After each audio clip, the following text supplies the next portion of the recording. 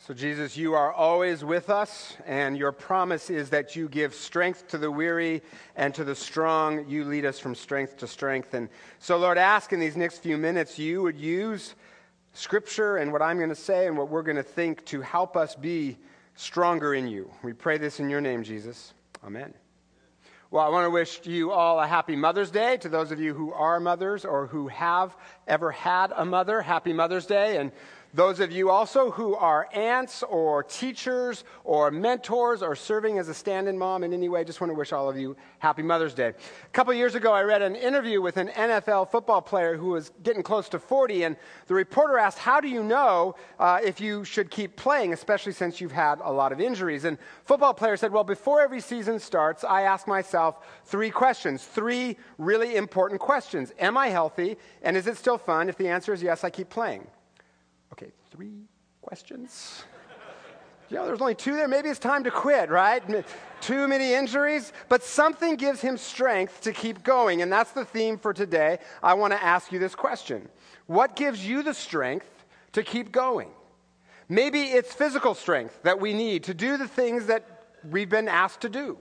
Or strength to respond to some of the exciting opportunities that we face in life. Or maybe it's emotional and spiritual strength that we need to be the husbands and wives that we want to be, even when it gets difficult. Or handle school the way we want to. Or our careers. Or maybe it's strength to be parents that we want to be. That's a good theme for Mother's Day. We need a lot of strength for that, right? Pastor John Ortberg tells a story of when his daughter was 2, and like a lot of toddlers would just bombard them with question after question. Why this? Why that? And it drove John nuts, but his wife, who was home with the little girl all day, she just had it. So one day, John decided to turn the tables and ask his daughter questions. So he said, hey, Laura, why is the sky blue? What makes cars go? Where do babies come from? And he said she got this troubled look on her little face, and his wife, in a moment of weakness brought on by exhaustion, got excited and said, keep going, John. Make her cry. Make her cry. Many mothers have probably been in that moment, right? Well, the story we read today about King David gives us some clues about how we can find more strength. And over the last couple of weeks, if you've been following this sermon series, over the last couple of weeks, we have seen David at his absolute worst. Committing adultery with Bathsheba and having her husband murdered to cover it up. And then he just passively does nothing after his son raped his daughter and his other son killed his brother in revenge. Only hero in that story was his daughter, who bravely responded to what had happened. Well, today's story happens about 20 years later, and it's at the very end of David's life. And David is so frail, he can't keep warm. So his attendants say, let us look for a young virgin to serve the king. She can lie beside him so that the king may keep warm. Okay, that's just weird. Like, what kind of people? Hey, I got an idea. So they find this poor woman named Abishag, right? And it says that she took care of the king, but the king had no sexual relations with her. So at the start, we have this image of David completely without strength. Physically, spiritually, emotionally, and politically powerless. And it's a sad picture. Like, what happened to that teenager who bravely ran to battle the giant Goliath? Now he can't even keep warm. Well, then, as the story goes on, it describes how one of David's sons, named Adonijah, tries to usurp the throne, even though David is not yet dead, and even though David intended Solomon to be the next king. But thanks to Bathsheba, who is the hero of this story, and confronts him, David rallies and takes charge of the situation, showing that there is strength in the old man yet. And I think this story gives us some clues how we can gain strength, even if you feel strong right now, how we can have more of God's strength and the right kind of strength, because sometimes when we try to fix things in our own strength, sometimes that doesn't always work out so well. And the obvious step is this, Jesus. As we connect with Jesus in prayer and worship and scripture and in community with others, he gives us strength to be the people that we want to be and he's called us to be. But this story, I think, also shows some other steps that we can take, some practical steps that we can take to find more strength, such as believing that God's purposes can't be stopped, no matter what setbacks you are facing. And here's why this is important. Because if we know the power that is behind us, and that God's purposes can't be stopped, it encourages us and gives us strength to act. And David understands this. Right before he dies, some of David's last words are this. David says, is not my house right with God? Has he not made with me an everlasting covenant? arranged and secured in every part. I want you to look at that first line. Okay, given what we've seen about David in this sermon, does anything strike you as odd about that line? Is not my house right with God? Well, yeah, other than adultery, incest, rape, murder, fratricide, and his son launching a civil war against him, other than that, everything's great in his family. Like, how can he say this? Well, he's referring to God's promise that from him will come a line of kings that will eventually lead to Jesus. And David knows that no matter what, God's purposes cannot be stopped. In spite of all of his sin, all of his failure, he knows that he cannot out-sin God's purposes. And that's the best news you're going to hear this week. Now, that doesn't mean we're off the hook for our behavior, because our bad behavior can cause a lot of damage. In David's case, tears his family apart. More than that, our bad behavior causes us to miss some of the joy and adventure in life. But even in that, we can't out-sin God's ultimate purpose for us as long as, and this is an important caveat, as long as we are in the ballpark of being remotely faithful to following Jesus. You don't have to do it perfectly, just somewhere in the ballpark. So when Adonijah tries to usurp the throne, Bathsheba, Solomon's mother, confronts David about it, calls him back to David's promise, and more importantly, calls him back to God's bigger purposes. And if you want an example of a strong, brave mother, Bathsheba is it.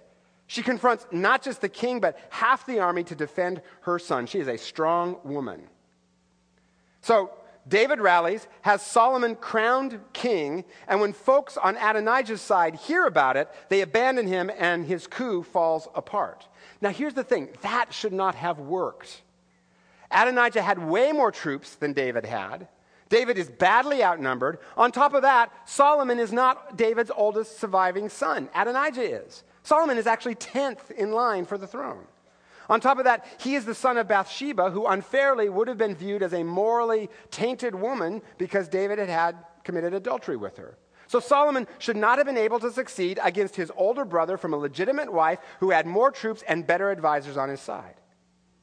But it was God's purpose of grace that Solomon, the son of the woman who was considered morally unclean, he becomes the next king and the eventual ancestor of Jesus. That is God's grace. See, this is yet one more story in David's life that's got greed and violence and sin. I mean, David's life is a reality TV show. It's like an episode of Cops, right? Like, bad boy, what you gonna do when they come, right? But in spite of all of that, in all of that mess, all of those setbacks, all of his sin and failure, in spite of all of that, God's purposes go forward. That is good news. And because here's what it means for you and me. Here's what it means. You can't screw this up. Now, I know some of you are like, oh, Pastor, yeah, I can totally screw it up. You don't know me, man. If anyone can screw it up, I can screw it up. Then yes, you can make mistakes, and you can do a lot of damage, which is a good reason not to sin. But even so, if you are somewhere in the ballpark of being remotely faithful to Jesus, praying your lame, lousy, half-baked prayers that you pray and that I pray, even still, God's ultimate purposes for you cannot be stopped. I know a couple who struggled with infertility for years, and it was very painful. But over time, the Holy Spirit gave them both the same thought. You know, there's a lot of kids out there who are abandoned. So they adopted a little girl from Guatemala, got her when she was 4 months old, and they'd always say, this is great, she already sleeps through the night. Folks who had newborns at the time didn't appreciate that very much. And they'd say the adoption was such a good thing for them because it taught them to trust God. And it taught them, more importantly, what it means in Scripture when God says that we are his adopted sons and daughters. It helped them understand God's heart better. In spite of setbacks, in spite of failures, in spite of the ways we fail, God's purposes will always go forward. Just like that couple, God's purposes for them could not be stopped. Now, I want to point out something important. Notice I said God's purposes cannot be stopped. Yours, on the other hand, are oh so stoppable. In this story, the text says, Adonijah put himself forward and said, I shall be king. And the word for I in Hebrew there is emphatic. I, me, I, right? These are his plans. They could be stopped. Several years ago, a man named Mike Leavitt, who was then governor of Utah, was waiting for a flight, and at the same time, his press secretary was at the ticket counter being told that she couldn't get on the flight because it was full. But she kept insisting because she was traveling with the governor on urgent business. She made such a fuss, eventually a U.S. embassy aide came in and stepped in, and she then got on the plane on standby. Well, when she got on, she went to the front of the plane to tell the governor what had happened, but he wasn't there. Turned out, governor had been bumped by an urgent standby passenger. Her. Ever done something like that? Ever tried to fix something in your own strength and you've just made it worse? Right? Our plans can be stopped. God's purposes cannot be. I remember on one of our trips to Rwanda with a team from this church, we had this day where we just faced one logistical setback after another, which threw us way off schedule. And one of the things we were supposed to do was build a wall, but this rainstorm came, this giant rainstorm came, which made it hard to do with bricks that were supposed to, dry in the sun. So instead, we went to the genocide memorial instead. And then we went back to the village where there was a community center there that we were trying to get started. Problem was the mayor of that town opposed it and had put up one bureaucratic roadblock after another to stop the project.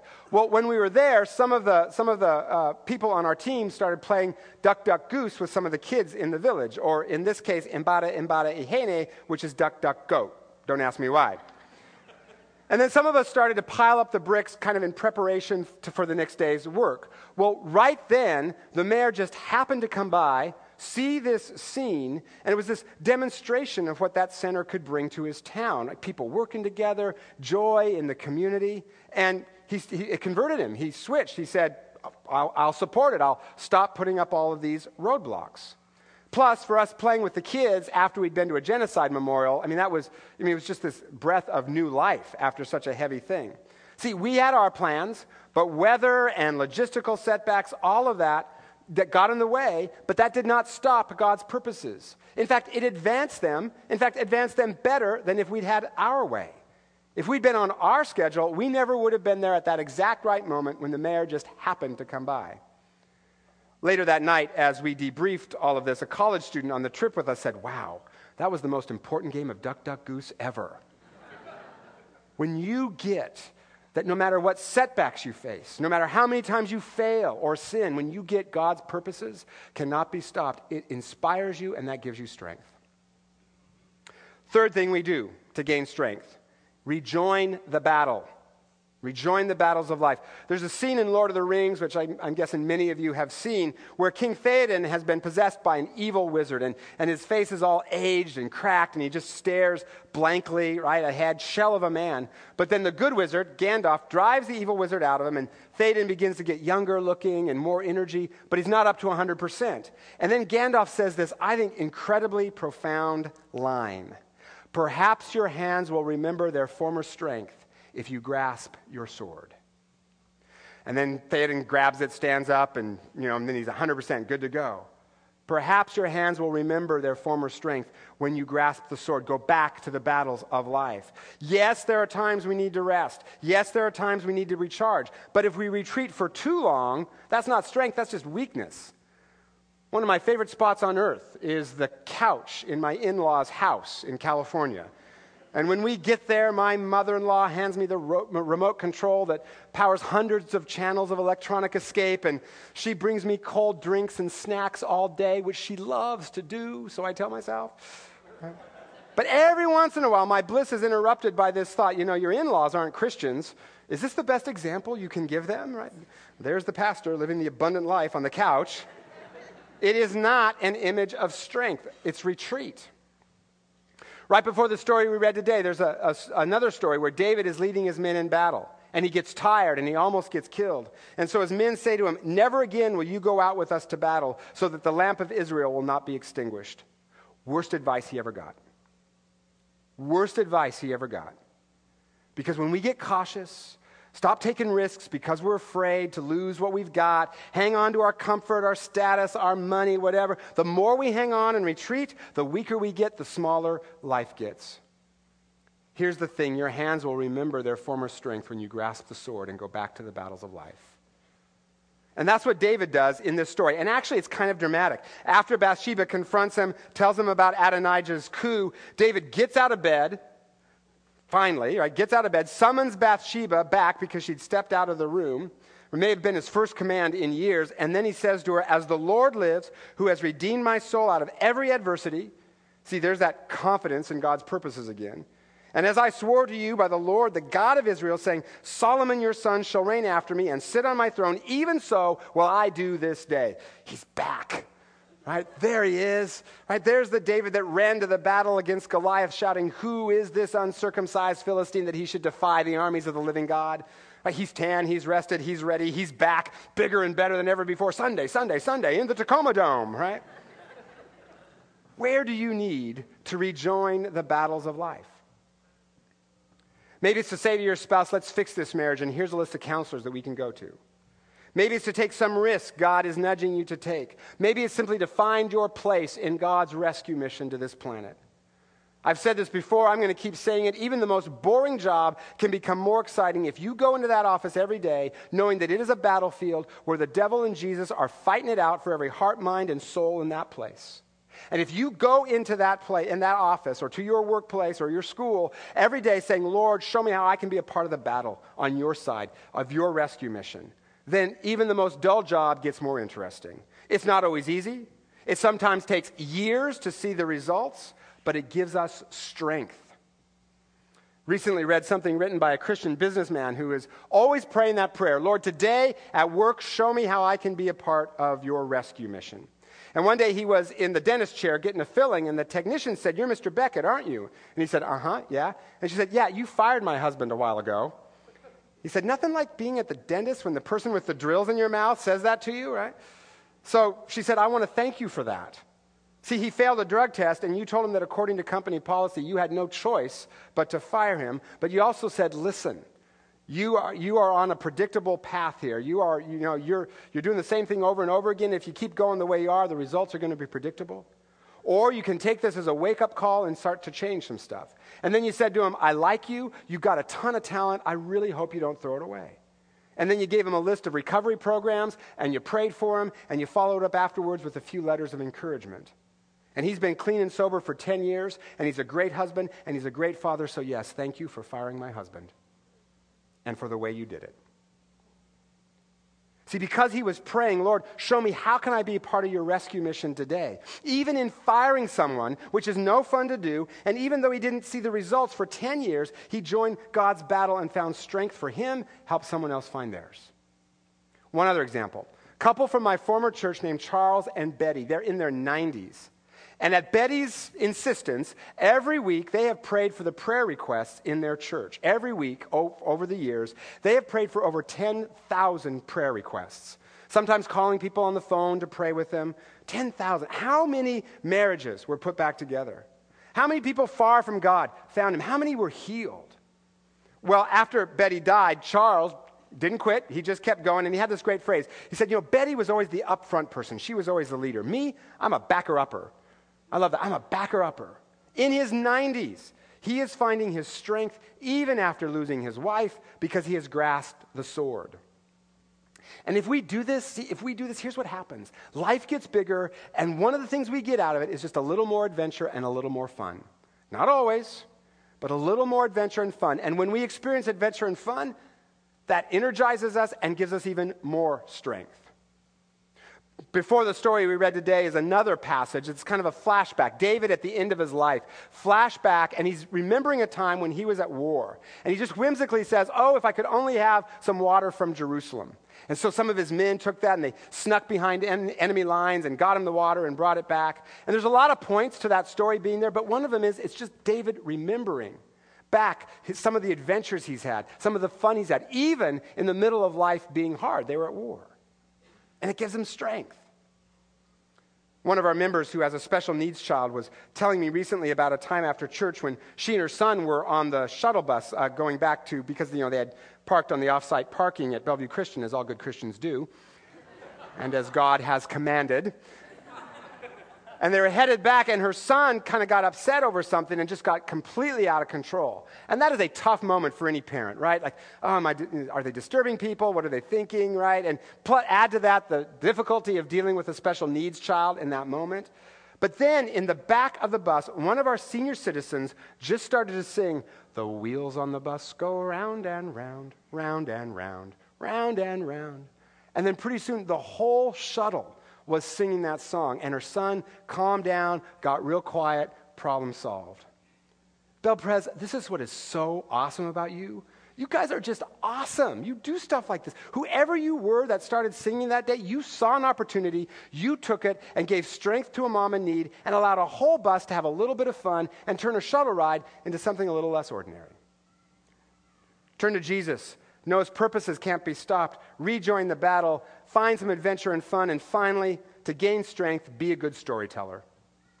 Here's what I mean by that. David wasn't just a warrior and a king. He was also a poet who wrote a lot of the Psalms. And for instance, Psalm 18, written after he'd escaped from King Saul, who was trying to kill him. And David writes this, "The Lord thundered from heaven. He parted the heavens and came down. He shot his arrows and scattered the enemies. Great bolts of lightning and routed them. He drew me out of the deep waters. He rescued me because he delighted in me." You know, someone else might have just said, "Yeah, he helped me a lot." But not David. Because David knows he's a part of a bigger story, a cosmic story, and that gave him strength.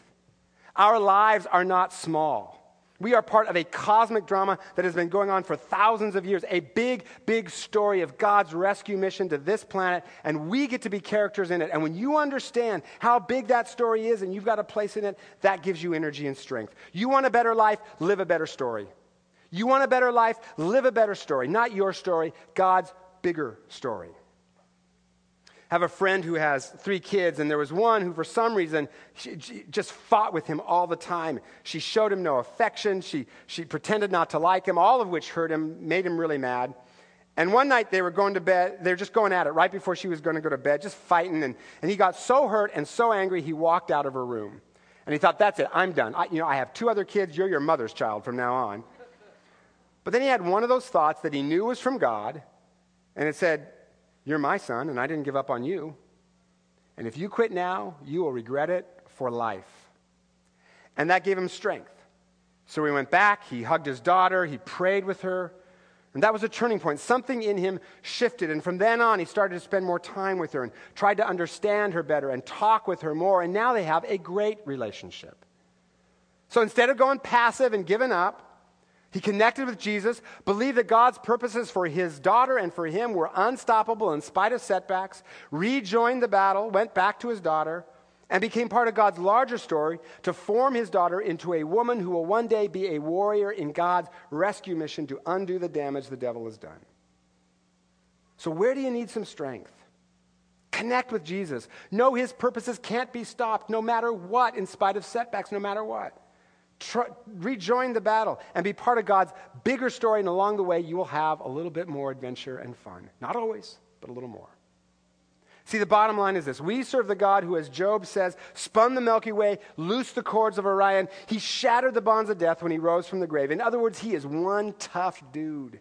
He is very strong, and he is strong enough for the opportunities we face. He is stronger than our pain, stronger than our boredom, stronger than our problems, stronger than the setbacks we face, stronger than our sin. He is mighty to save. As David himself says in Psalm 18, "It is God who arms me with strength. He trains my hands for battle. My arms can bend a bow of bronze. With your help, I can advance against an army. With my God, I can scale a wall." In other words, I can do all things through Christ who strengthens me. So Jesus, help us to walk in your strength, live in your strength in spite of setbacks, in spite of failures. Lord, help us to access your strength by leaning on you. Lord, for those of us who feel strong, lead us from strength to strength to strength in your name, and we will give you all the glory for it. Amen.